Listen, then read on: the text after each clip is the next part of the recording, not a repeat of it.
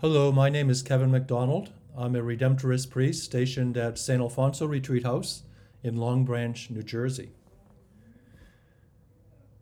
The lectionary readings for the optional memorial of St. Juan Diego Cauhtlatoatzin show why he was chosen by our Lord to receive such a gift from Our Lady.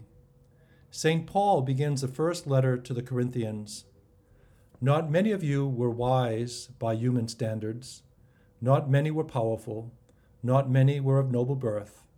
Rather, God chose the foolish of the world to shame the wise, and God chose the weak of the world to shame the strong. Juan Diego was not expecting anything special to happen to him as he was walking from his home to the Franciscan mission station for religious instruction. As his route passed by the hill at Tepeyac in the Sierra de Guadalupe mountain range, he encountered the Virgin Mary, who revealed herself to him as the ever-Virgin Mother of God. He was instructed to request from the bishop that a chapel be erected in her honor so that she might relieve the distress of those who call upon her in their need. The bishop, as might be expected, did not initially go along with the plan. Bishop Juan Zumarraga asked Juan Diego to come back another day so the bishop would have time to reflect upon the request. Returning home, Juan encountered the Virgin again and announced the failure of his mission. Juan suggested the Blessed Mother ask someone of more importance to speak to the bishop, but she insisted that it was he, Juan Diego, that she wanted for the task. Juan returned to the bishop the next day, which was Sunday, December 10th, 1531. The bishop then asked Juan for some proof that this apparition was truly from heaven. Juan returned immediately to the hill at Tepeyac, and the Virgin met him again. She told Juan to return to the bishop, and she would provide the proof needed. Overnight, however, Juan Diego's uncle's health had deteriorated to the point where Juan felt he had to get a priest to administer the sacraments.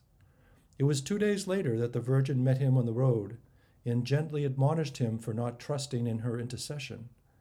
She instructed Juan to climb to the top of the mountain and bring her back some of the flowers that were growing there. He found the flowers, even though they were not in season and were not expected to be found on the rocky outpost where normally cactus and shrub only grew. He gathered them into his mantle and brought them back to Our Lady. She arranged the flowers, and Juan set off to find the bishop.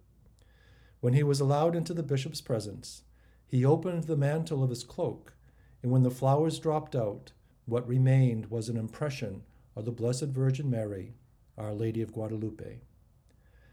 In the words of the Apostolic Exhortation, Evangelii Gaudium, Our Lady is the friend who is ever concerned that wine not be lacking in our lives. She is a woman whose heart was pierced by a sword and who understands our pain. As mother of all, she is a sign of hope for peoples suffering the birth pangs of justice. As a true mother, she walks at our side, she shares our struggles, and she constantly surrounds us with love. The words of Our Lady of Guadalupe to Juan Diego after he missed their meeting due to his uncle's illness could be addressed to all of us who are privileged to know her. My youngest son, what is the matter? Do not let it disturb your heart. Am I not here? I, who have the honor to be your mother. Advent blessings to all.